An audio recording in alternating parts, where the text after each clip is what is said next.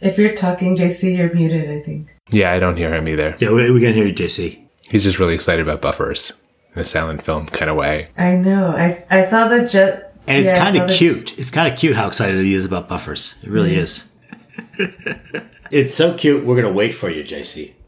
I really did write "Aren't buffers great?" alongside my margin. Yeah, raise your hand if you're surprised. And we know what a big deal it is for you to write. Yeah, did you write it with pencil? I found these markers. I found these markers that are erasable, so it's like not trafe to use them. It's okay. Thanks, Joe.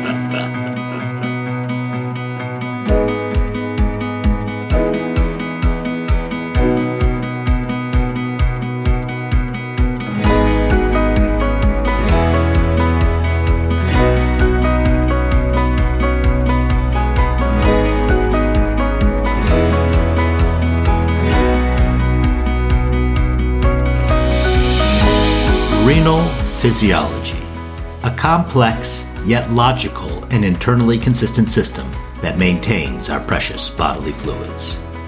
You are listening to an accounting of our 2-year mission to explore and develop a functional mental model of the workings of the kidney and its associated functions.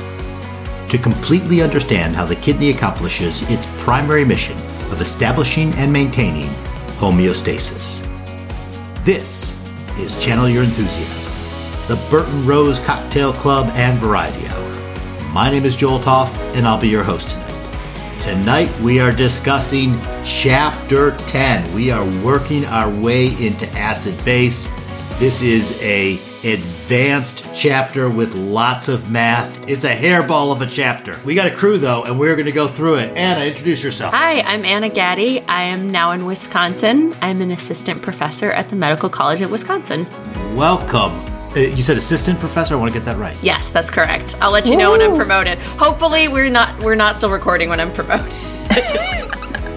Oh my God. Melanie Honig. Melanie Honig, and I'm at Beth Israel Deaconess Medical Center and Harvard Medical School. JC. Juan Carlos Velez, nephrologist at Ochsner Health in New Orleans. Leticia. Hi everyone, I'm Leticia Ramon and I'm a nephrologist at UCSF. Excellent. Roger. Roger Rabi, nephrologist in Chicago at Rush University Medical Center. Amy. Hi, I'm Amy Yao. I'm at the University of Arizona in Tucson. And Josh. Sure, hi, I'm Josh Waitzman. I'm a nephrologist at Beth Israel Deaconess Medical Center here in Boston. So, anybody have an opening statement on Chapter 10? I hope that we can, end up with some real basic concepts that people get and not get too bogged down in the math, because it can get pretty far into some chemistry concepts that don't really need to be delved into, but there are some really important ones that I'm sure we will delve into. Yeah. I was saying that before you got here, Roger, that this was the stuff that was so hard for me in undergrad. And it's like, oh no, I hope I can still be a good nephrologist. Yeah, and I think you're right. I think this is the type of stuff that's very intimidating and scares people off of nephrology. And the reality is 9 out of 10 nephrologists don't understand this math. And they are excellent nephrologists despite that. Right. And it's not a beaker. We're not titrating. Yeah, we're not doing a titration curve in the human body. It's not. And that's a great point, is that a lot of what is so cool about the math here almost doesn't apply because things are much more complex in the body. But some of the math is really neat, and I hope we can pull out some gems from this chapter. I don't think it's going to be easy. I think it's going to be hard for us to communicate this because, like I said, it was a hairball of a chapter. Yeah, I agree. It's probably one of the toughest chapters personally of this book. We in nephrology, we love calculations. We like elemental chemistry. But this pushes you a little bit beyond what we normally use in clinical discussions. But once you go through it, I think this chapter gives you a couple of wow moments where you understand a formula and the concept behind it. And it's really like, wow, now I get it. As opposed to memorizing calculations or formulas sometimes in acid-base disorders. So I want, when we're going through this chapter, when we reach one of those moments in this chapter where you're like, that crystallized it for me, let's call those moments out, okay? Because I agree. There were some moments where I was like, oh, now I get it. And they're really quite cool. So let's make sure we call those out so we can get there. I think what I loved about this chapter is really taking it back to first principles and saying, like, this is how we This is how buffers work. This is why bicarbonate is such a great buffer for the human body. And really from those two ideas, you can get to like deriving what the plasma concentration of bicarbonate is. I thought that was just mind-blowing, going from a dissociation constant to like, oh, that's that 24 I see all the time. And I thought there were some really neat ideas that he builds on from that. I think this is the perfect chapter of taking things back to first principles. He absolutely does it. We're going right back down to the glass beaker. Okay, let's get started. In the introduction, Burton Rose says that the hydrogen concentration needs to be regulated tightly. We're familiar with this. All the electrolytes need to be regulated tightly. The difference here is the normal hydrogen ion concentration is 40 nanomoles per liter. And he helpfully points out this is 1/1,000,000th of the concentration of sodium and potassium, and that hydrogen needs to be kept this dilute. I think the words that he uses because hydrogen up. Okay, we're going to cut that out. It doesn't say. You should bleep it out. That was cool. Yeah. Okay, we will bleep that out. We will bleep that out because that is funny. Yeah, I mean, hydrogen's highly reactive, and he actually goes into it. He says part of the reason it's highly reactive is it's so small. The small size of hydromium ions. Yeah, the properties related to the relatively small size of hydromium. He does, but he doesn't exactly say why. Ions, the hydrated form of hydrogen, in comparison with that of sodium and potassium ions. As a result, hydrogen ions are more strongly attracted to negatively charged portions of molecules and are more tightly bound than sodium and potassium. And so we need to keep this stuff tightly controlled, and so that's the main issue. And then there's the footnote that hydrogen actually exists as H3O+, and that we just ignore that factor when we talk about hydrogen. We call it protons, that it doesn't really exist as protons. But then then he says that in the asterisk there that in spite of that, we're just going to call it H2O. Well, it gets back to which definition of an acid you're using, right? I wrote on the bottom of the page, thank you. And then in the conclusion of the introduction, he says, under normal conditions, the hydrogen condition varies little from normal due to 3 steps. 1, chemical buffering by extracellular and intercellular buffers. 2, control of partial pressure of CO2 by alterations of alveolar ventilation. And 3, control of plasma bicarbonate by changes in renal hydrogen excretion. And man, I have taught this a million times, but this chapter goes through the mathematics of how powerful the fact that you can alter the bicarb concentration and alter the CO2 concentration. That was my favorite part of this chapter, was running through the math of how powerful ventilation is in terms of regulating hydrogen concentration. Very, very cool. Just making that buffer really quite a bit more powerful. Yeah, and how that buffer, and we'll get into it, but how that buffer system wouldn't work without the ability to excrete CO2. I think it's also important to mention the last sentence of this introduction. We're going to discuss in this episode the intracellular, extracellular buffering and the respiratory mechanisms, but we're not going to get into the way the kidneys handle acid loads. That's going to be the following chapter. Yeah, right. So this is analogous. Like we had a whole chapter on osmoregulation where we approached hyponatremia, but we didn't address it. Right? We kind of talked about the processes, and this is the same type of chapter, but for acid base. We're not going to talk about metabolic acidosis, but we're going to introduce you to the important processes to it. Melanie, what you got? I just wanted to add one little thing. Going back to the first paragraph, he kind of sneaks this in, and I think about this a lot. And you just mentioned the concentration of hydrogen ion being only, 40 nanomoles compared to potassium, which should be 4 millimoles. And a lot of times we talk about shift between, in the setting of, and maybe this is premature, but the shift when there's an acidosis that, hydrogen might shift into cells to be buffered and K would come out. And that just doesn't cause hyperkalemia because we're talking about such a tiny, like itty bitty amount of potassium that would come out. And I think that that's sort of hidden in this paragraph as a sort of a foreboding, if you will. Melanie, I've thought a lot about acidosis causing hyperkalemia. There's quite a bit of misconception about that, but I've never thought about that aspect of it. That's a really good point. We're talking about nanomoles. You're lucky if you're going to get 1 millimole for somebody who has a pH of 5. I mean, it's absolutely true. I never thought about that aspect. That's great. The weird thing there is, we're talking about that. That's in terms of the hydrogen ion concentration, which is kept very, very low. But the total amount of hydrogen that's moving is not insignificant, right? Because when you get an acidosis, you'll drop your bicarb from 24 down to 10. That's not in nanomoles. That's in millimoles. That represents a massive amount of hydrogen. So Joel, You're you're right. right. You're right. The hydrogen ion concentration is very, very small because we've got these great buffers, but the absolute movement of acid is not insignificant. No, that's true. You're absolutely right, Joel. Yeah, when we get an acidosis, we're back in the millimole. Yeah, I wanted to add that 2 cents about this chapter is that, and I like the comparison you made to the start before we started talking about dysnatremias, getting really into the chemistry and the basic principles of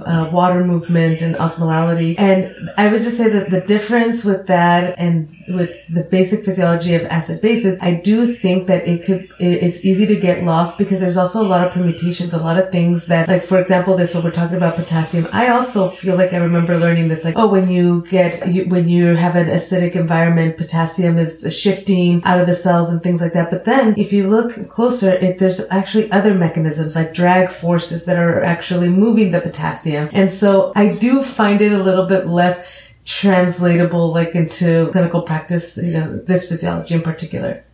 Yeah, that's just a classic example of a very simple explanation that is not nearly adequate to describe the phenomena, right? Exactly. Yeah.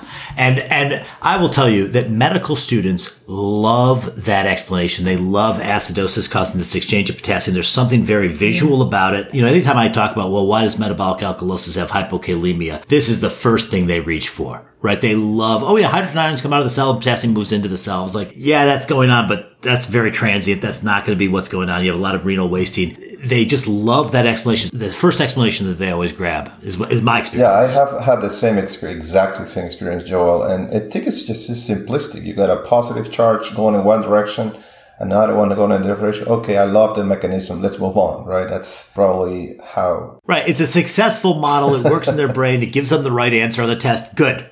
Okay. The next section is on acid and base. And just like Anna talked about, he says, we're going to define acids, and there's no ambiguity here. The only way that he's going to define acids is going to be the Bronsted method, which defines an acid as something that's a proton donor and a base as a proton acceptor. And then he throws out some examples. He has H2CO3, which is going to be a really important one. Carbonic acid, very, very important in this system. He has hydrochloric acid, ammonium, and phosphoturic acid. Is that what H2PO4 is? We call that phosphoturic acid? Or dihydrogen phosphate. Dihydrogen phosphate. And those are all the acids, and then their base equivalents are on the other side of that. There's not even a figure number for that. A little table there. And then, what was it he says? There are 2 classes of acids. You can divide all the acids into 2. They're either carbonic acid or they're not carbonic acid, which I kind of loved. I was like, okay, Burton Rose has a very dichotomous way of looking at the world. But the reason he does that, because he uses the adjective physiologically important. So that's the distinction, that from a physiological standpoint, there's either carbonic or non-carbonic acids. And he doesn't really describe why that division is important there. We get to it a little bit later. Did I miss something there? No, but I thought that later, like you said, later on, he elaborates on how carbonic acid is linked to CO2, and CO2 could be handled by ventilation, and that wouldn't apply to the non-carbonic acids. I don't know if that was the reason. It's kind of dangling there. He says, I'm dividing it into 2, but he doesn't give you the reason he divides it into 2, but it does come back later. But he does, and this is super important, he does point out that he contrasts the ability to ventilate CO2. That way the lungs will ventilate 15,000 millimoles of CO2, and he compares that to the ability to excrete pure hydrogen by the kidneys, which is going to be like 50 to 100 milliequivalents. And so this vastly different capacity to clear acid. Lungs get rid of 15,000 millimoles a day. Kidneys get rid of 50 to 100 millimoles a day. And he lays that out right in the beginning. Well, this is why when you stop breathing, you live for 5 minutes. And when your kidneys fail, you can live for 3 days, right? An important distinction. Give it up for the lungs for 1 second. Well, I've heard the pulmonologists argue that they're the real acid-base organ in the body. And you kind of can't argue with that. Let's not get into that. You can't argue with They're not listening. We have whole chapters on respiratory acidosis and respiratory alkalosis, probably areas we've never delved before, so that will be fun. Yeah, no, that's right. This book does not shy away. Burton Rose says acid base is my topic, and I will talk about the lungs, and I think it's awesome. Yeah, it is very cool. So you have that coming to you. We will try to pretend to be pulmonologists for a few weeks there. It's going to be ugly, but we'll do our best. Next section of the chapter, law of mass action. And this is where the math begins. Starts out with a simple formula. H2O is in equilibrium with hydrogen ion and a hydroxyl ion. And he says that the velocity of this reaction is dependent on the concentration of the reactants. And so he has this reaction V1 equals K1 times the concentration of water. And then he says... Sorry to interrupt you, Joel. So that's what I was going to ask. Are we going to go through each of these equations? Because I feel like that's going to be very, very tedious. Like, I think the key for the law of mass action to, like, understand is that basically how quickly a reaction happens is based off of the concentration of the substrates that you have on either side of the equation, right? And so, I mean, he does a lot of fancy math to prove that to you, which is very nice. But I think that's the gist of the law, right? Yeah. Yeah. Yep. Broad strokes. Yes. Okay. I'm good with that. Are we good with that? Honestly, that's it. That's the point, right? Is there anything more to it? I mean, I think the only other thing I'd say here is that most of the speeds of reactions are pretty fast on this scale that we're interested in. These are like microsecond timescales that are like so fast we don't physiologically think about them. But really it's the equilibrium balance between the forward reaction and the backward reaction that matters. And it's really then the ratio of the concentrations of the products divided by the concentration of the reactants that leads to that equilibrium constant that determines how each of these buffering systems work. Let me ask the group here. Do you, as you walk around and as you teach, do you ever use the term law of mass action? I don't. Well, I do. When I teach acid-base, I do derive Henderson-Hasselbalch. I do it in only one setting, and that's the explanation of the acute compensation for respiratory acidosis or respiratory alkalosis. So H2O plus CO2 gives H2CO3, which then arrows both ways, which is NH plus and HCO3 minus. So you have an acute rise in CO2, it drives it to the right, and you end up with bicarb. And that's free. That's not a renal compensation. And I always point out, why do you think we have acute compensation for respiratory acidosis and acute compensation for respiratory alkalosis as opposed to the chronic compensation? And most of the fellows, I bet a lot of nephrologists don't know that either, but that's the law of mass action that basically says it immediately happens. If you raise CO2, you end up with a little bicarb on the right. And so I do use that, but that's the extent of my knowledge of law of mass action right there. But it's a clinical use for you.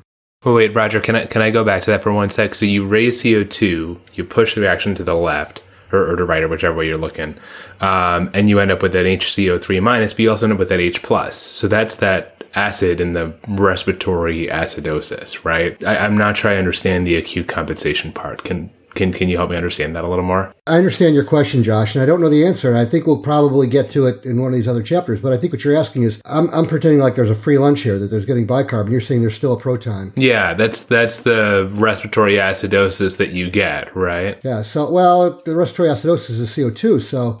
but the CO2 turns into H plus really quickly. Right, it's why the CO2 causes the acid. It combines with the water, converts back through, jumps through H2CO3 really quickly, and turns into an H plus and a bicarbonate. And so that's the H plus, the acidosis part of a respiratory acidosis. And he gets to this later in the chapter when we talk about buffering. Yeah, we go through the math there. But before we go through the math, there is this, I thought, fascinating little section on measuring pH. And when I started reading it, I was like, why are we here? Why are we going through? And he's specifically talking about there's a glass electrode and it measures the hydrogen concentration inside the glass electrode and outside the glass electrode. And as hydrogen flows down its concentration gradient, it generates a current. And that generation of current is proportional to the difference between the hydrogen concentrations. It's all kind of made sense to me. And then he does the math for the way you actually go from this current to the hydrogen ion concentration. And on the way, you get the definition of pH, right? Because you get the current is proportional to the negative log of the hydrogen ion concentration. In other words, the current is proportional to the pH. That was kind of one of the moments my mind kind of exploded. I was like, oh, that's why we use a negative log. It actually is related to the very way we measure hydrogen ion concentration. Did anybody else find that interesting? Nobody. Look up, no, and they think again about let's go back to calculus and the logs and what this means. But I appreciate your enthusiasm for this. Right, because, I mean, it's not intuitive, right? We have this hydrogen ion concentration that's super low, 40 nanomoles per liter, and then we decide we're going to actually measure it on a negative logarithmic scale, which sounds like just crazy talk, right? Like, why are we using why a negative logarithmic scale? And could we make it any more complicated? Right, could we? That's exactly right. This is really hard, but we're going to make it harder intentionally. We're going to take it off of a linear scale. We're going to make it curvilinear, right? We're going to do it on a negative log scale. And when something goes up, the other one goes down. And by the way, we'll use a log. But it makes, do you remember doing acid-base titrations in chemistry lab? I remember Yes. once. Yes, of course. My sister, I walked in and she was doing her chemistry lab, and my sister is she's a Luddite. And I walked in and she was graphing it on graph paper instead of using Excel. And I was like, Jessica, what are you doing? At some point, you're going to hit this thing and it's going to go off your paper. Once it, you're going to get 6 new sheets of paper and staple them all on top. And she's like, oh, I didn't know. So I was just going to keep graphing it on this paper. But I think that's kind of the point, is that if you didn't do that, things would become unmanageable if you started thinking about it in a linear way. Yeah, I mean, that's why they did it, right? There were no computers that could manage giant numbers, and there were no graph papers big enough to manage the giant numbers, so they did logs and negative logs of things to manage them.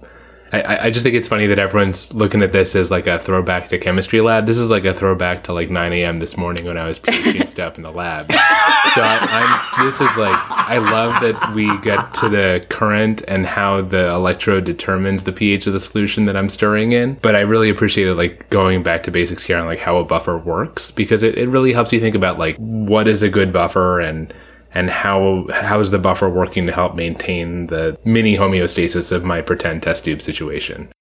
The one thing I remember about those titration curves is I would be doing drop by drop by drop, and then I'd lose my patience. And you're like, gotta know where that was. Would change instantly. I was like, oh, gotta go backwards. I was the worst at inorganic chemistry.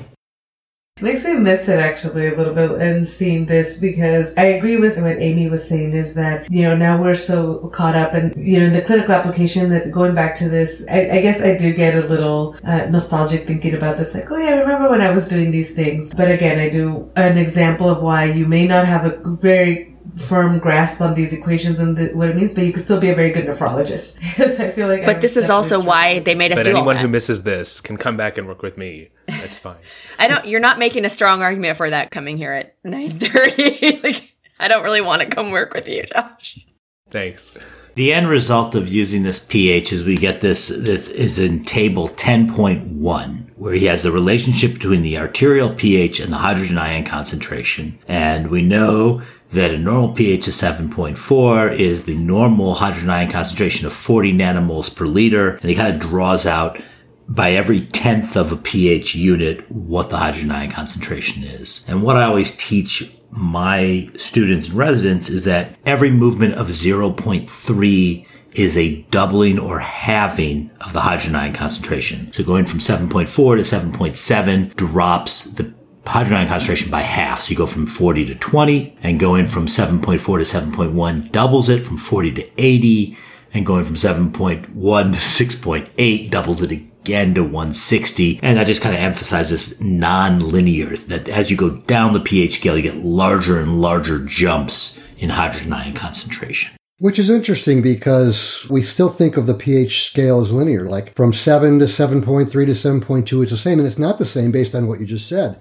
Well, and clinically, I think that's important. Like, so in clinic, when someone has, when they have CKD and their bicarb is, 20 or 18 or something, I don't do a VBG to see if they're really truly acidotic. Whereas in the ICU, if I get a consult, I'm always checking a blood gas. And if it's 7.31 or 7.2, I'm like, oh, that's not that bad.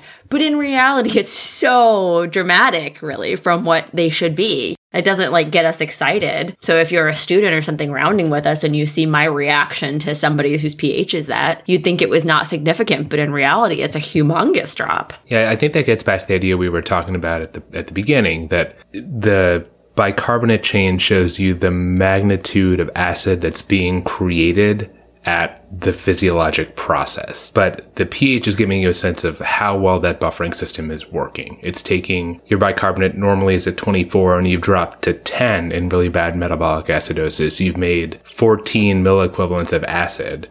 But because the bicarbonate buffer is so good, your hydrogen ion concentration's only gone from 40 to 80 in nanomoles, as opposed to the millimole, like million times higher than nanomole level of concentration change. So it's that buffering system really. And we're going to go through a bunch of examples of this, which I think that to me was what was the most interesting of this chapter, was the changes in when he actually back calculated, hey, here's the change in these bicarb and the CO2. What was the change in the hydrogen ion concentration, which was fascinating. But to get there, we need to go through the Henderson-Hasselbalch formula, which is the next chapter. Before we get to that equation, Joel, since we are talking about this 40 nanomoles per liter of H plus, the table 10.1, I want to ask the group whether you use that. This is the typical table that has on one column the pH going from a alkalemic pH all the way down to a very acidic pH of 6.8.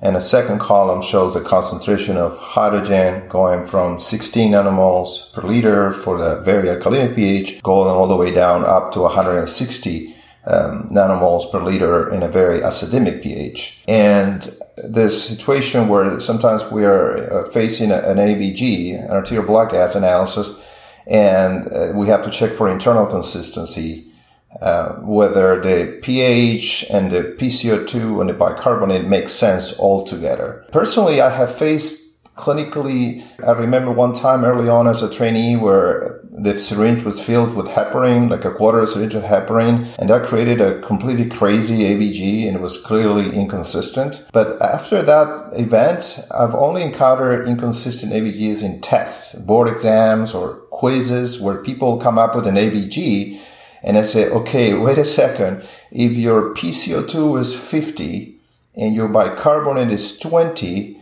your pH cannot be 745. In some situations, it's pretty obvious that the PCO2 and the bicarbonate cannot explain the pH, and you don't need this internal consistency table. But sometimes it's not that obvious, and you have to use it. But I don't know if you guys use it clinically at all. To be honest, I've used it more as a teaching tool to explain the concept rather than any clinical application. I use it like crazy, and I think you're right about, test questions. People get lazy and they don't even bother to see if it's a real possible blood gas. The only time I've ever seen a mistake is when it gets written down improperly. And, if something doesn't make sense and you go back and they put it into the computer wrong. No, I've got this little in my, phone. I've got a little table that's not this one. It's got, 16, 17, 18, every nanomole and the pH associated with it. Because as we'll get to the simplified Henderson-Hasselbalch later, hydrogen ion in nanomoles is equal to 24 times the PCO2 and divided by 24 using PCO2 in millimeters of mercury. I use it all the time. And I don't use it just for that, but I use it to say, okay, we don't like this pH. Let's say we want to make this pH. What do we have to do to the PCO2? What do we have to do to the bicarb to get there? So I think it's a very useful table, and I have the whole table available for me. How much bicarb do I want to give somebody if I want to raise them so much? What's the bicarb? What is my PCO2 goal? What if I put them on a ventilator and they drop their PCO2 by 5? What will the new pH be? No, I like it too. And just to clarify, the numbers on the table come from utilizing the formula that Roger is talking about, that we're going to discuss a little bit later. Right. Which is the Henderson-Hasselbalch formula, right? Yeah. Exactly. And I'm completely guilty of making that mistake, creating problems. I created a whole problem set of acid base. And then when I realized that the pHs I was picking were totally off, I went back to the Henderson-Hasselbalch equation. But the good thing is that there's online calculators that can help you do this. And you just have to plug in the numbers. Gotta be, there are some online calculators that are not that good. Unfortunately, you have to go to the right one because you can plug some random numbers that make no sense, and the computer tells you, primary metabolic alkalosis.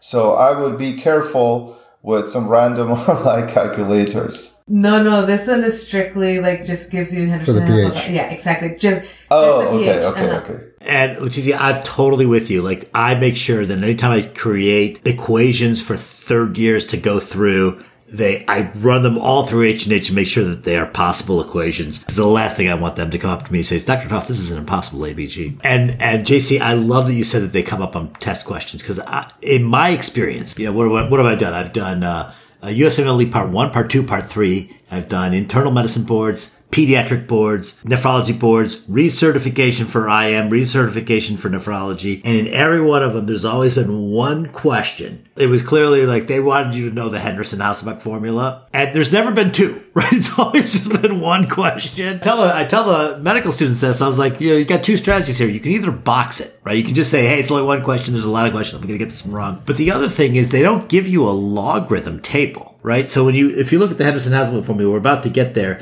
You get the bicarb is in the numerator and in the denominator is the PCO2 times 0.03. And that ratio either has to be 100, so the log of it is 2, 10, so the log of it is 1, or 1, so the log of it is 0. So the possible answers are 6.1, 7.1, or 8.1. Those are the only possible way, unless they give you a logarithm table. So that's the little cheat code, so you can get that answer right. Okay, are we ready to go on to the H&H? The Henderson-Hasselbalch formula, I thought it was a very bold move by Burton Rose to not use bicarb in his example, that he uses the phosphate equation. I was like, it threw me for a loop. Every time I'd ever seen the Henderson-Hasselbalch formula derived or showed, it was always bicarb because that's the one that's so important. I had that memorized. The pKa of bicarb is 6.1. But apparently here, the pKa of the equation of H2PO4 and HPO4 is 6.8, making it even a better buffer than bicarb in terms of how close it is to physiologic. He runs through the derivation. I don't think we can do this on a podcast. You guys, any thoughts on the Henderson-Hasselbalch formula in this section? Jumping ahead a little bit, but it's real important, I think, to understand that, when we start talking about buffers, that they work best when the pKa of the buffer is closest to the pH you're trying to deal with. And I think, Joel, you just alluded to that when you said the pKa of this phosphoric acid combo is 6.8. And on face value, it's a better buffer than the carbonic acid, which was, 6.1? Yep. And when you look at figure 10.2, which is a, titration curve, it really shows that for the pH to be the same as the pKa, the concentrations of the base and the acid of that both are equal, which makes them 1. So that just cancels out, and therefore the pH becomes the pKa. Therefore, when you're at that level, at that middle level, you've got just as much base and just as much acid. So you have the maximum buffer capacity because you add a little bit, it goes up. You take a little bit, it goes down within reason. And I think it's for our readers, make sure you get a good sense of figure 10.2 because these titration curves are really, really important to understand what a buffer does. Yeah, this is one of those sections in the book where I know we're excited about new modes of learning. I know we're excited about podcasts, but sometimes they're just things that work really well with a pencil in your hand and reading the paper and just writing alongside it. And it's like a physics problem set and you just got to do it that way. 5 times or 10 times or if you're lucky twice, but you just got to do it with a pencil and a piece of paper and then it just sticks for you. And I wish we had another way to do it, but that's really the way there is. I think Josh is right here. I think the best advice is get this chapter, take a look at it, walk through the math with Burton Rose as he goes through deriving the Henderson-Hasselbalch formula, all the steps that got there. The Henderson-Hasselbalch formula, it's just algebra. Going from the law of mass action to the Henderson-Hasselbalch formula, it's just algebra. There's nothing fancy about it, right? The only thing that there is the pKa is determined empirically, right? You actually have to measure the concentration of the products over the reactants at equilibrium to determine what the pKa is. That's a constant at a set body temperature. That's the Henderson-Hasselbalch formula. I think Josh is right. It really needs you to sit down and read it. I don't know what we can talk about. I'm going to move forward. He talks a bit about buffers, but I think I'm happy to move right on to the bicarbonate carbon dioxide buffer system unless anybody saw anything important about the buffer in that buffer little section. I kind of like what he does because, he gives an example of adding 2 millimoles of acid to a liter. And what that would do, planning with the phosphoric acid, we could do it with carbonic. He does the same thing with carbonic acid system as well. But, adding 2 millimoles of hydrogen ions to a liter, that's now 2 times 10 to the minus 3 concentration, which is a pH, if it was 1 times 10 to the minus 3, it would be a pH of 3. And it's above that, so it's a pH less than 3. And it just shows here very nicely because if you've got the phosphoric acid system here, and you add these 2 millimoles, what happens, using the Henderson-Hasselbalch showing exactly what would happen, that the base goes up and the acid goes down slightly, and so your pH drops, but it doesn't drop. These 2 millimoles would drop you to a pH of 2 or something, but by having this buffer system, he goes through the math very nicely to show that it's a minimal change in a pH. It would have been, it says here, it would be 2.7. Yeah, it would be 2.7 without anything. But having the buffer system, it drops very minimally. 6.6. And,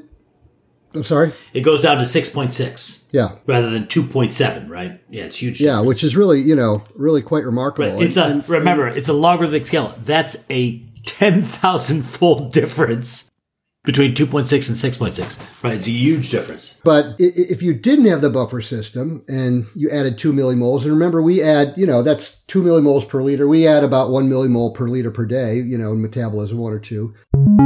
What Roger meant to say is we add 1 milliequivalent per kilogram per day.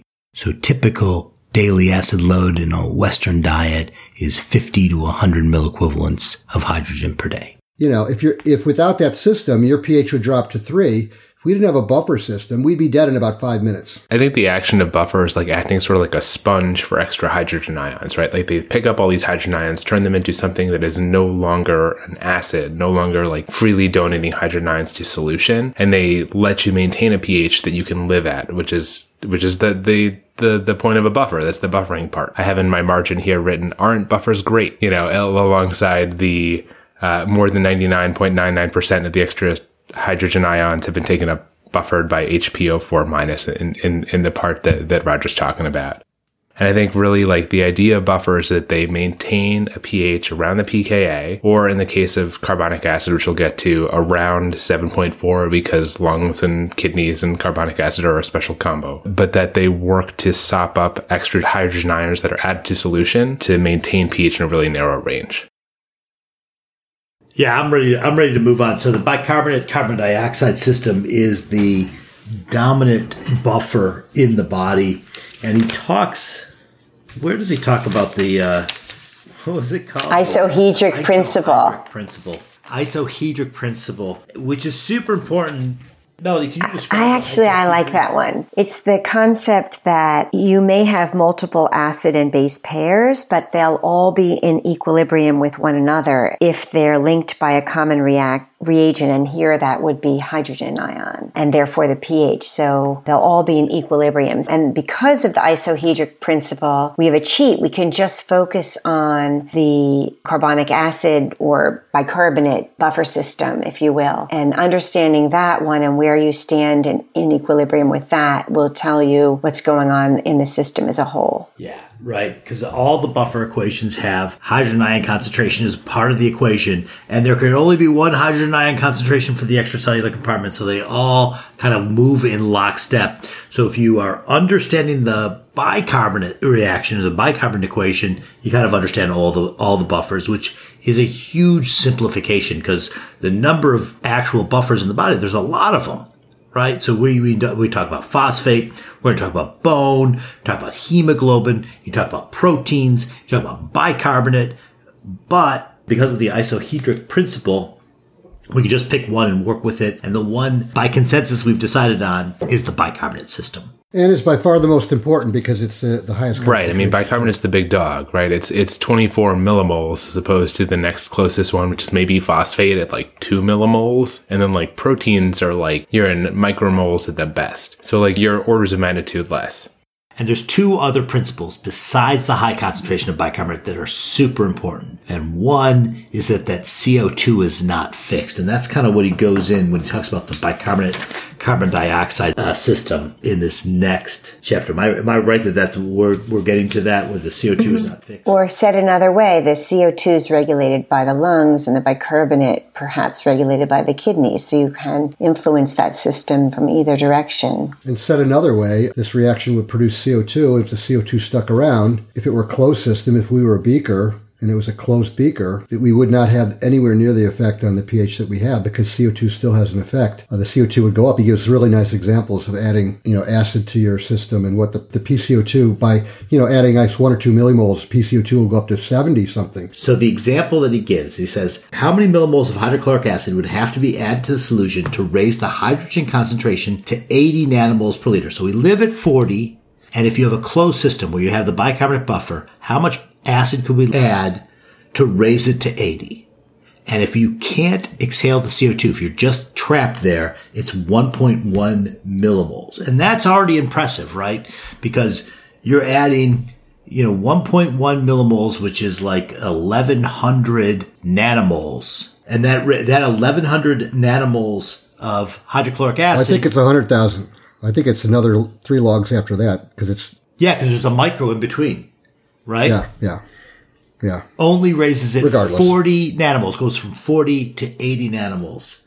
He solves for that, and you get it would require 1 millimole per liter. And I kind of alluded to this before, just to give perspective of that. We make 50 to 100 millimoles of hydrogen ion a day, and you mix that into our body water, it's about somewhere around 1 millimole per day. So what he comes up with is, if this is how much acid we would be producing, and that would be what the concentration would go up in our blood.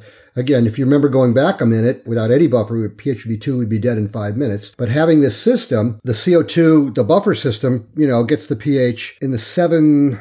it's 7.1. Right. Without that, you go from 40 to 80, and in 80 millimoles per liter, its pH is 7.1. 7.1, but it's not 7.1, of course, because the PCO2 is not stayed. We're not in a beaker. It's an open system, and the lungs respond very quickly and blow it off. And that, to me, is one of the most...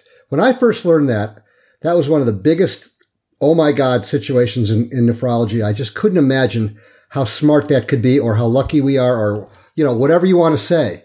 I can't imagine a better possible buffer system, or how we could survive without this buffer system. Right. So the next example he says, okay, if you were to continually ventilate, so as you increase the hydrogen ion concentration from 40 to 80, but now we're going to keep the PCO2 fixed at 40. How much acid do you have to do there? Now remember, the first example, without getting rid of any CO2, you could add 1.1 millimoles. Now you can add 12 millimoles of hydrogen ions to raise the hydrogen ion concentration from 40 to 80. But he says, actually, the lungs are even smarter than that in response to that acidosis, they hyperventilate. And he says, in that situation, as your hydrogen ion concentration goes up, your PCO2 will fall from 40 down to 20. I think that was the example he used, was a PCO2 of 20. Is that right? Yeah. Now you get 18 millimoles. So what we've done is showing the effectiveness of the lungs allows this multiplication effect, where before, at the beginning, when you had no lungs, you could only add 1.1 millimole. And in reality, now you can add 18 millimoles. It's a phenomenal example. And I agree with Roger. This was kind of like, wow, stepping through the math really shows how powerful the lungs are, or really just an open system. The fact that we're not a beaker and that we can react to this, because you're going to do the same example with bicarb at a later point. So you wanted us to call out a wow moment, and I think this is one of them in this chapter, Joel, for sure. And I just want to comment about sort of a style that Burton Rose has throughout the whole book, that to me, it works so well for me.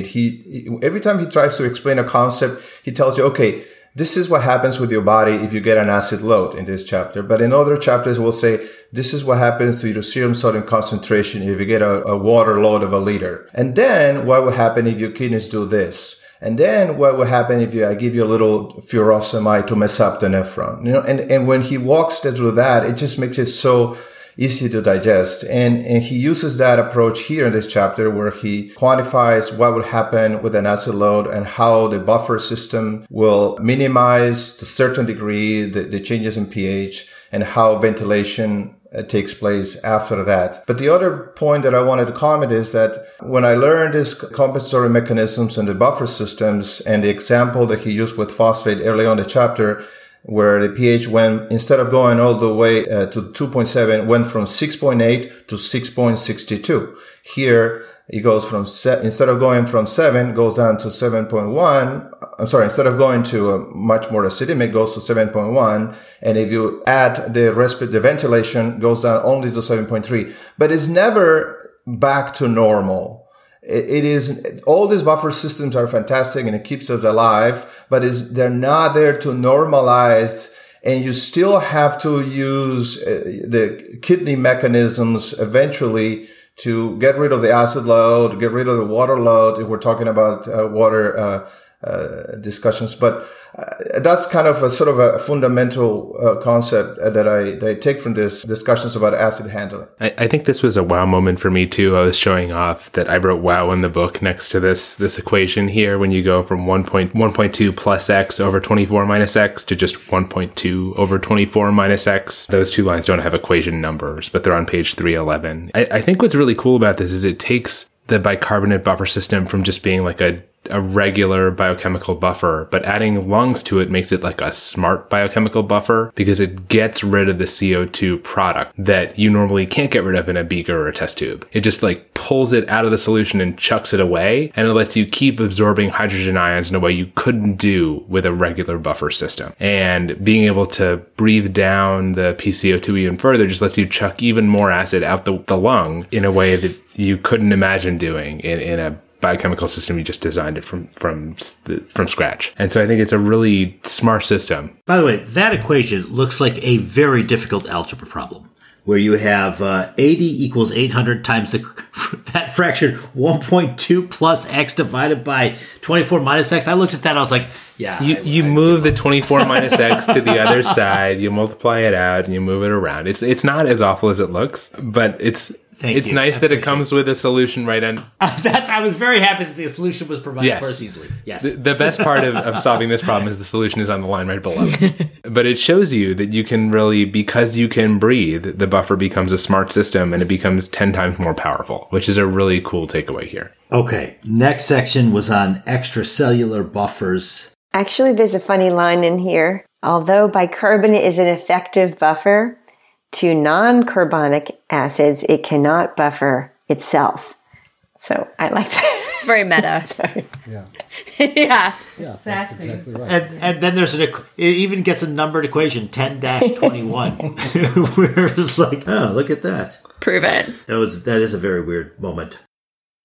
Any other comments about the extracellular buffers? The point here is that for what is the I'm sorry. What this reminds me of is, and again, that point that has been made over and over, just how much proton you need and bicarb you need to move the pH because the CO2 buffer is so good. And so that a clinical question that we get all the time, well, if I give bicarbonate to a patient who has respiratory acidosis, how much more am I going to increase the pH? You know, have you encountered this problem or this question in the ICU? Like, no, we don't want to give bicarbonate because we're going to drive the PCO2 higher. But when you actually do the math, it's a very, very minimal, like, yeah, okay, yes, the PCO2 may go, or the pH may change, the PCO2, but so minimally because this buffer system is so robust. But do you guys have another one? Yeah, I mean, I hear it all the time. The bicarb will go up and the PCO2 go up. The bicarb is going to go up more than the PCO2 goes up. So your net pH is going to get better. And you have to realize, too, that your PCO2 is related, like everything else in the body, is related to the rate of production and the rate of removal. So if you've got somebody who has CO2 retention, you can give them some bicarb and they'll produce CO2. But unless you're on a continuous bicarbonate drip, they'll blow off that PCO2, but that bicarb you've given them isn't going to go away. So transiently it will go up, but then they'll reach a new steady state because the level is related to the production and the excretion. If the excretion stays the same and the production is just a cute bolus, but then you get rid of it, that's gone. So I don't like that argument. I think it's... There is no good data supporting the use of bicarbonate therapy in respiratory acidosis. In fact, there are several studies showing the beneficial effects and tolerance of permissive hypercapnia through improved oxygenation via the Bohr effect, increases in catecholamine-mediated myocardial contractility, and improved alveolar VQ ratios. However, severe acidemia may result in a loss of myocardial contractility and reduce the binding of catecholamine to their receptors, specifically if given exogenously, and worsen bronchoconstriction. However, these effects are individualized and may be seen at varying levels of acidemia depending on your patient. The effect of respiratory acidosis is not quite the same as the effects of metabolic acidosis, although some patients may have both. In a 1969 study, patients with compensated respiratory acidosis due to pulmonary disease were infused IV bicarbonate, and at 60 minutes, 60% of the injected dose entered to the cells or other tissues compared to 20% of the dose in normal subjects, indicating patients with a respiratory acidosis do have a base deficit. Bicarbonate therapy itself may also have adverse effects to include hypervolemia, hypernatremia, and theoretical concerns about worsening intracellular acidosis. Although the pH of cells tends to be closer to 7.1, cells are well compensated to avoid decreases in pH. In dog and rat studies, intracellular myocardial and brain cells show minimal changes in their baseline pH from 7.1 when the PaCO2 is elevated to over 100 millimeters of mercury and serum pH drops to less than 7.0. At this time, there is no good recommendation for the routine and consistent use of bicarbonate therapy in metabolic, much less respiratory acidosis.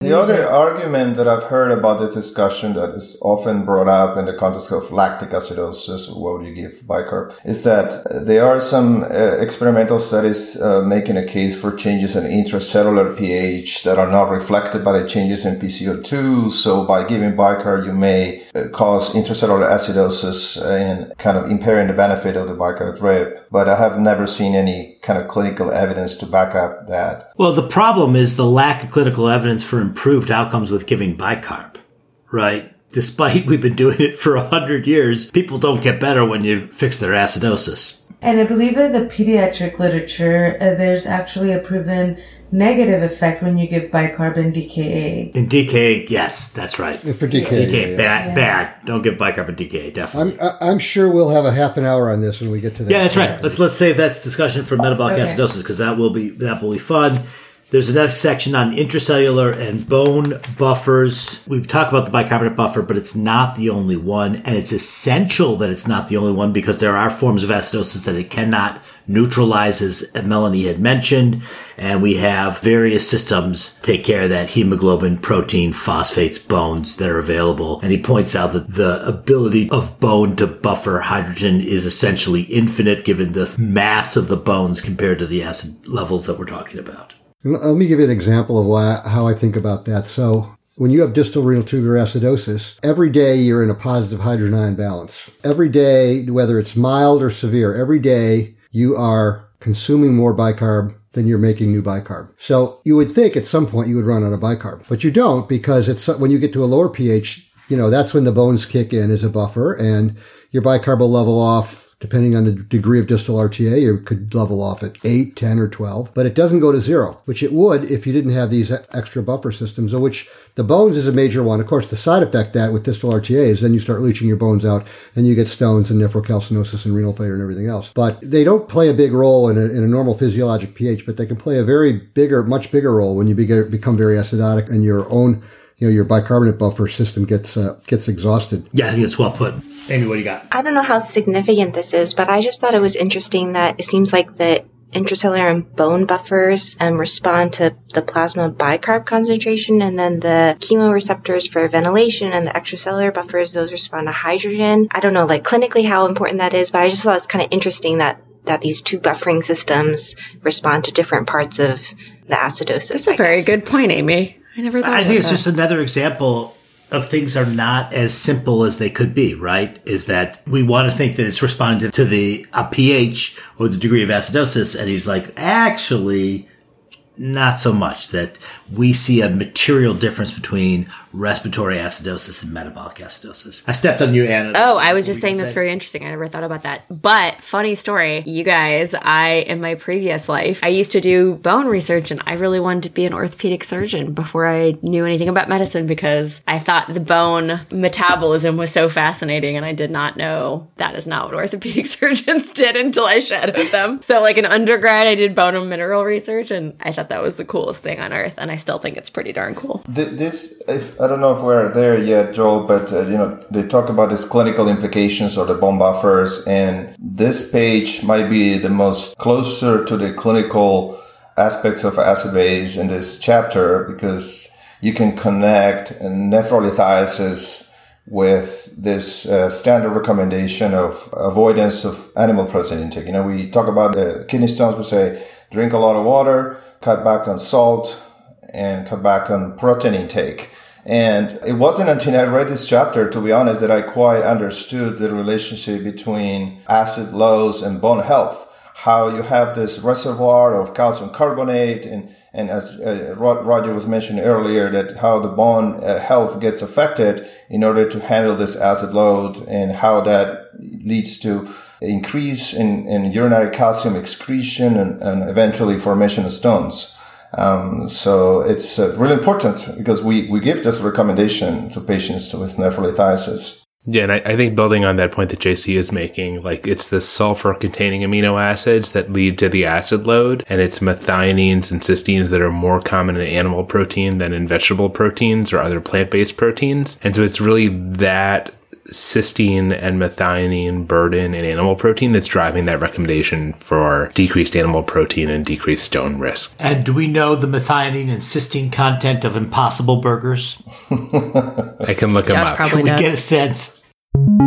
Along with other diet modifications, low animal protein diets are recommended to prevent formation of stones. But what about those plant-based meat alternatives like Beyond Burgers and Impossible Burgers? These patties are made from processed plant protein like wheat or soy, and in the case of Impossible Burgers have genetic engineered heme to give it that meaty flavor. In 2021, a group from the Center for Meat Safety and Quality at Colorado State published an analysis of the nutrition content of these products. As it turns out, Impossible Burgers had significantly more cysteine than ground pork or beef, and just about as much methionine. Raw pork or beef has about 2 milligrams per gram of cysteine compared to the Impossible Burgers 4 and 6 milligrams per gram, depending on which product. And methionine is about 4 milligrams per gram in raw pork or beef compared to 2 to 3 grams in the Impossible Burger. It's notable that less methionine was lost from ground meat throughout the cooking process than it was from the Impossible Burgers.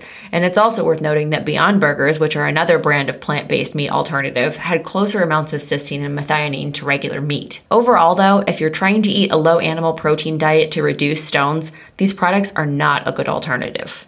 Okay. Fascinating. I was going to say, Mido's here, and now we're talking about dogs. Right?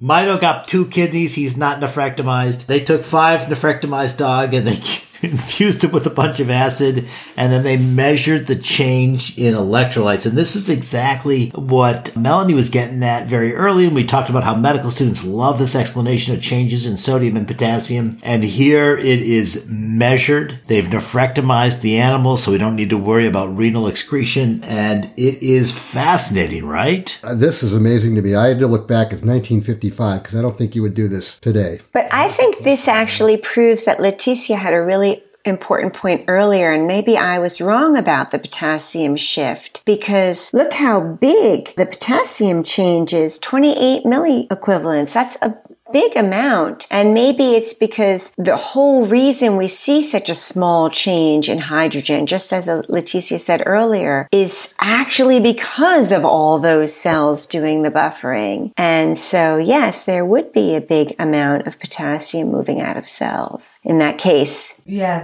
that drag effect that they're describing. Or maybe the potassium is small, but that's because there's so many other buffers and hemoglobin and so on. Although this dog study would suggest otherwise. And we think the chloride goes up because they're actually infusing chloride into the patient, into the dogs. That's right. The chloride plus 170 is because we're giving them chloride. That's the whole point there. Yeah. There is an important distinction, and that's the fact that they're using hydrochloric acid and not lactic acid, for instance, or acetoacetic acid. Mineral acid here. Because mineral. But this does not happen with lactic acid, and it does not happen with ketoacidosis. The reason you get hyperkalemia and ketoacidosis is from insulin deficiency and osmotic shifts of water pulling potassium out of the cells. It's a classic board question. In lactic acidosis, lactate will go in the cells, and so you don't have to have, as hydrogen ion goes in the cell, you don't have to have a potassium coming out because you'll achieve electrical neutrality by lactate going in. So, while it's true that metabolic acidosis can cause hyperkalemia for the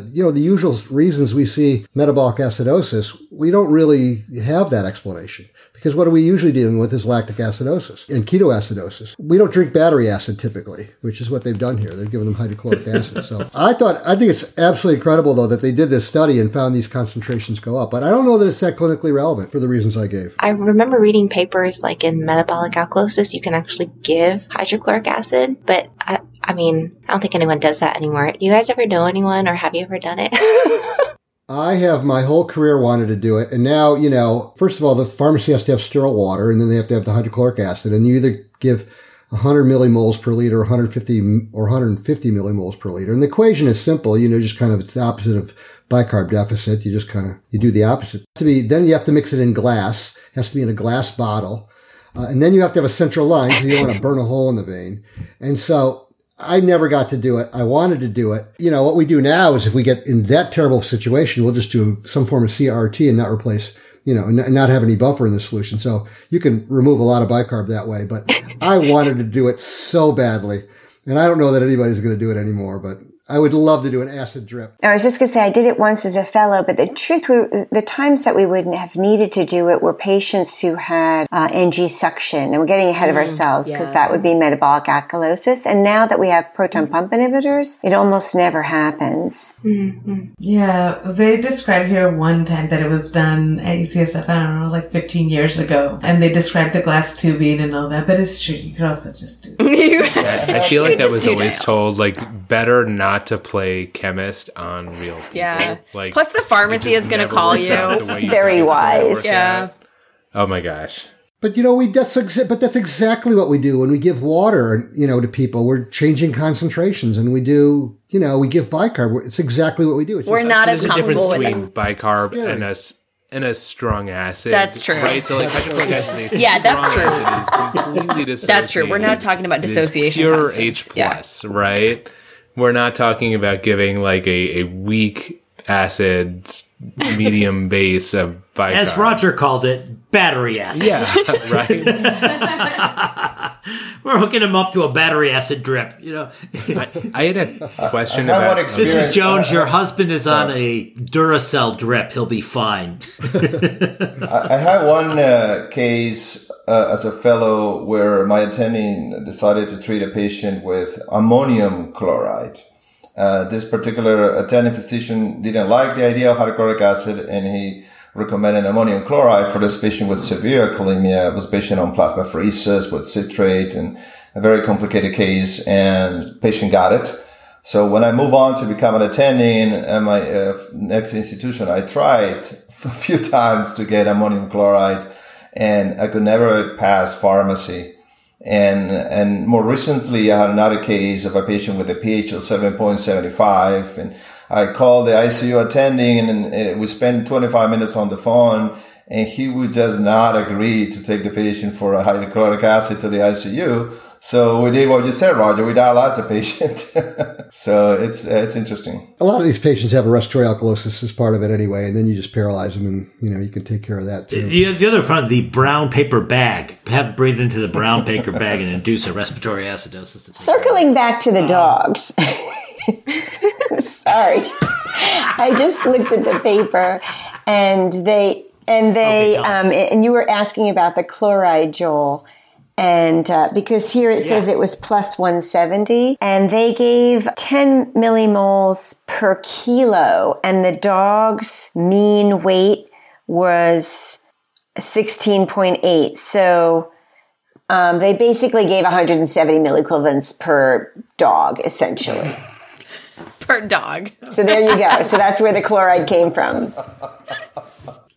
After Josh Meser's book, though, a unit of measurement not oftentimes encountered in clinical medicine. Per dog. Per dog. Of hydrochloric acid per dog. Yeah. I had a question about the cellular buffering that's shown in 10.4, and I was surprised at how much sodium proton exchange there was, because it seems like it's intracellular sodium being sent out and hydrogen ions being sent into the cells. But I always think of like sodium concentrations inside of cells being really low. Like there's lots of potassium inside of cells and very little sodium. And I wasn't sure if someone had like wrapped their head around that and could explain that. Well, they're only giving 180 milliequivalents, so if all those have to come out, divide that by the volume, it's not a lot. Okay, so just because the amount of absolute H plus ions is still small, it can still exchange the small number of sodium ions out. We're still cool. Okay. Yeah. And again, this is still hydrochloric acid. This is the same. I think. Yeah. This is what you want to do to people, Roger. I get it. Yeah. This is what I want to do to people. Exactly. I'm going to nephrectomize people and then give them an acid load. Professor of Medicine, ladies and gentlemen, Professor of Medicine. Well, I just want to make one quick comment, but I don't know, and I wish I had a dog, but I don't have one. But I had a patient who was a veterinarian, and when he was told that he had CKD, he came in and was completely agitated, very nervous, because he was saying that CKD is so common in dogs, and this idea of like dog dialysis, like that he had seen before, it really scared him. That's when I learned that. And then they do dialysis for dogs. Yes, they do. And they can do dialysis. I thought cats get cats get a lot of kidney failure because they don't drink reliably. Yeah, our cat got like emotionally upset and went on a hunger strike and then like put herself into liver failure. It was like they're crazy. Obstinate. Like these animals make no sense. Well, no, it's just cats. You know how little kids like hold their breath until they pass out, but cats specifically will. Cats. They're just like, screw you, I'm just gonna die. Yeah, we'll do it. Also, fun fact, cats jaundice at the tips of the ears. That's so cute! And under the tongue. Those are the only places you can see It's really cute. Because they have fur everywhere else. Okay, Joel, what are we doing? Are we... So we're besides cat jaundice at the tips of their ears. I can show you. What about grizzly bears? It's been a while since we talked about grizzly bears. Okay. We're kind of... The rest of this chapter really starts to get weird. There's this bit about the intracellular pH. I've never understood intracellular pH as a thing. He said that it's real variable from organelle to organelle and region to region, that it's not an easy thing to measure or to assess. But ultimately, that's what matters, right? The intracellular pH has got to be intimately related to the extracellular pH. And ultimately, the function of cells, proteins get phosphorylated, get activated, inactivated, and the pH has got to be a critical factor to determine the activity and function of those proteins. So I totally agree that the intracellular pH is the one that matters for all the stuff that happens inside of cells, which is probably where most of the physiology happens. We just have no good way of measuring it in like living whole people. And so it's like we kind of assume that extracellular pH is equivalent to intracellular pH, or like gives us a readout on the physiology of intracellular pH. But I just don't know how to like interpret these arguments. Like bicarbamps are going to decrease your intracellular pH. There's like this one study from like 25 years ago that everyone keeps citing and no one has any clinical evidence that it matters. And it's very like frustrating. Like, at least let me fix the problem I can see, as opposed to the theoretical problem that I might be causing when I fix the problem that I can see. You know, I feel like if I'm there. I agree. That just kind of goes back to the discussion we had earlier when Leticia brought up this question about the potentially detrimental effects of a bicarb drip in terms of PCO2 and intracellular acidosis. Again, clinically, we have no ability to measure that. Let's use that as a segue to talk about the section on respiratory acidosis, because we went through the math earlier where we talked about the ability to change the CO2 in response to a metabolic demand. Here he runs the opposite experiment. He says the bicarb also is variable, right? Acutely, as Roger talked about, acutely you just get this equation changing that. But chronically, the bicarb is going to be adjusted. And he runs through the equation with a bicarb of 24 and having a PCO2 of 80 gives you a pH of 7.1. But if you are able to increase the bicarb to 28, you get a pH of 7.17, and that would be with that would be the acute change in bicarb, but with chronic respiratory acidosis, your bicarb would go all the way up to 38 with a PCO2 of 80. And there the pH is only 7.3. So you get this delta from 7.1 if you're unable to adjust the bicarb, all the way to 7.3, a very modest change in pH if you're able to titrate that bicarb up in response to that respiratory acidosis. Again, the exact same experiment that we ran earlier with changes in CO2. And it just shows here how flexible the bicarb buffer is, that both the CO2 floats in responses to changes in or pH and the bicarb floats and changes in responses to changes in CO2, making it super flexible and really being a very, very effective buffer. Gets back to the very first paragraph of the book, which you talked about the three factors that affect pH, the PCO2 and then the ability to create or remove bicarb. That to me is the chapter. If there's anything else that people really loved about this chapter, I'm happy to hear about it right now. Otherwise, I'm going to call this. Did we talk about measurements of bicarb, difference between ABG and the serum carbon dioxide? I think it's an important concept. Talk to us about this. Yeah, no. So it's very important to understand when we order a test, when an arterial blood gas or a venous blood gas is ordered, the instrument will measure the pH and the partial pressure of carbon dioxide, the PCO2, and using the Henderson-Hasselbalch equation will calculate the bicarbonate. So when an ABG or VBG is reported, the bicarb was not measured, it's just calculated. Conversely, when you obtain a basic metabolic panel, the lab reports a carbon dioxide.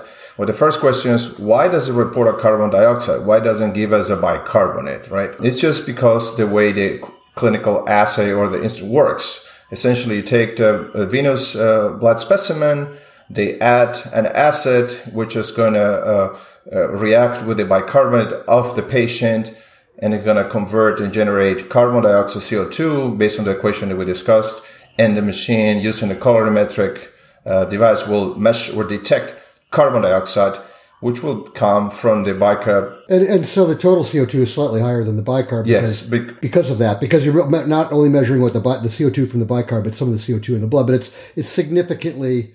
Yeah, it's just because the machine report a carbon dioxide, which comes from the bicarb that got converted with the acid, plus 0.03 multiplied by PCO2, which is the dissolved carbon dioxide that already exists, which is minimal. This is what I always say. If you get an ABG and a basic metabolic panel at identical time, you should expect the CO2 on the BMP to be slightly higher than the calculated bicarb and ABG. When they go in the opposite direction, it's important because you may not be looking at values that were obtained within the same period of time and may be inaccurate when you try to correlate the ABG with the bicarb and the BMP. You have to make sure they are done within a time frame close to each other. And so like doing the math here, JC, like in the worst case scenario, like really bad respiratory acidosis, so someone has a PCO2 like 80 or 100, that means that their chemistry CO2 level should be about 3 points higher than their calculated bicarbonate on a VBG or ABG. Is that come out about right? Yeah, okay. I think so. You got. I think I'd only be 3 points higher. You have to subtract 100 from normal 40 and then multiply that. So it's going to be. It's usually 1 or 2 points. If you're comparing the two. Yeah, 1 or 2, and it is minimal. So, JC, do you have a problem with the blood gas calculated bicarb? No, I don't have a problem. No. Yeah. No, I'm telling you, people tell me all the time on rounds, well, we don't use that because it's calculated, not measured. So I say, well, do you believe the pH? Yeah. Do you believe the PCO2? Yeah. Then why don't you believe that? Because that's the only bicarb it can be if you believe those other two because of the Henderson-Hasselbalch equation. It's a broken record. Every time I'm in rounds, once a week, this comes up. Now, granted, if the pH is a little bit off, not a perfect measurement, and the PCO2 is a little bit off, those two if they go off both the right direction, the math is going to make it a little, but people don't look at it that way. They believe the pH, they believe the PCO2. So there's no reason to measure the bicarb. And I think it's important also to realize that for the reason you said, the venous bicarb will be a little bit higher because it's the total CO2, but also a venous bicarb will be slightly higher than ABG is an arterial specimen and a BMP is a venous specimen. And venous specimens always have a higher bicarb because some of the CO2 that's carried in the blood gets buffered. This is on page, actually 318, he talks about hemoglobin buffering bicarb, CO2. That as CO2 is released in the venous blood, deoxyhemoglobin is a very good buffer. So CO2 goes in the cell, forms the carbonic acid, the hydrogen ion gets buffered by the hemoglobin, and as a result, you have CO2 plus H2 gives H2CO3. The H plus gets buffered by hemoglobin. The HCO3 minus goes out of the cell. So normal venous bicarb is already going to be slightly higher. So I always tell them, don't tell me the bicarb from the BMP for two reasons. It's done at a different specimen. It's going to be higher automatically, and it's done at a different time. And I just use my blood gas one, and I believe that, and I use the venous one, and I look at that, and I go from there. But I'll tell you, no matter how many times I try to explain this, the pulmonologist, I walk away and they probably go, "Oh, Robbie's nuts again."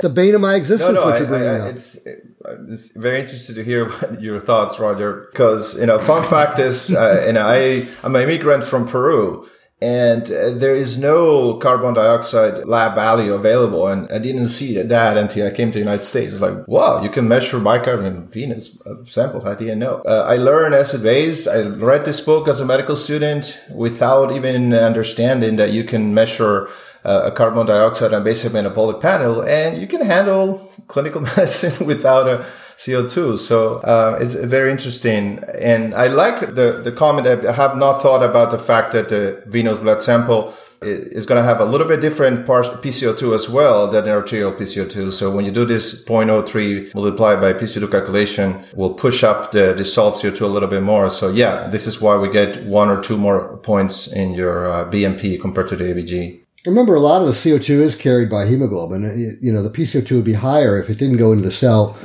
and carried by hemoglobin. And the amazing thing, this is another amazing, that I just can't believe it, is so cool to me, is that it's only deoxyhemoglobin is a good buffer. So the hemoglobin picks up CO2, uses that CO2 that would have been carbonic acid, it buffers it with hemoglobin, the bicarb gets exchanged, the bicarb goes in the blood, it's slightly higher. The minute the oxygen hits that hemoglobin, bingo, it's no longer a good buffer. It releases the hydrogen ion and you get CO2 back and you exhale it. To me, that is just mind-boggling how that works. It's so clever, and it's all done to keep the PCO2 lower in the venous blood and to carry more CO2.